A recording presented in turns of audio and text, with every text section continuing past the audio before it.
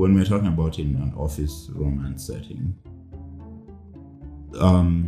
it can work. And I think we've seen even most recently the security CS saying like, these two types of individuals in the same organization cannot be married or cannot be together. It's sort of rules that exist in organizations. Maybe they're not on paper. In some organizations, they are written down in the HR. Yes.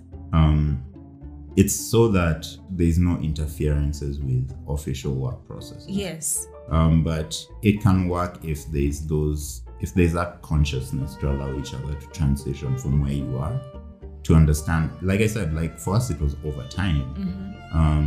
By the time I left the organization, we were still talking in my new job. Yeah. And I was still like giving her the lowdown of who's being shady, who's shagging exactly. who. Yeah. No, this is how you actually do something. Who's shagging who.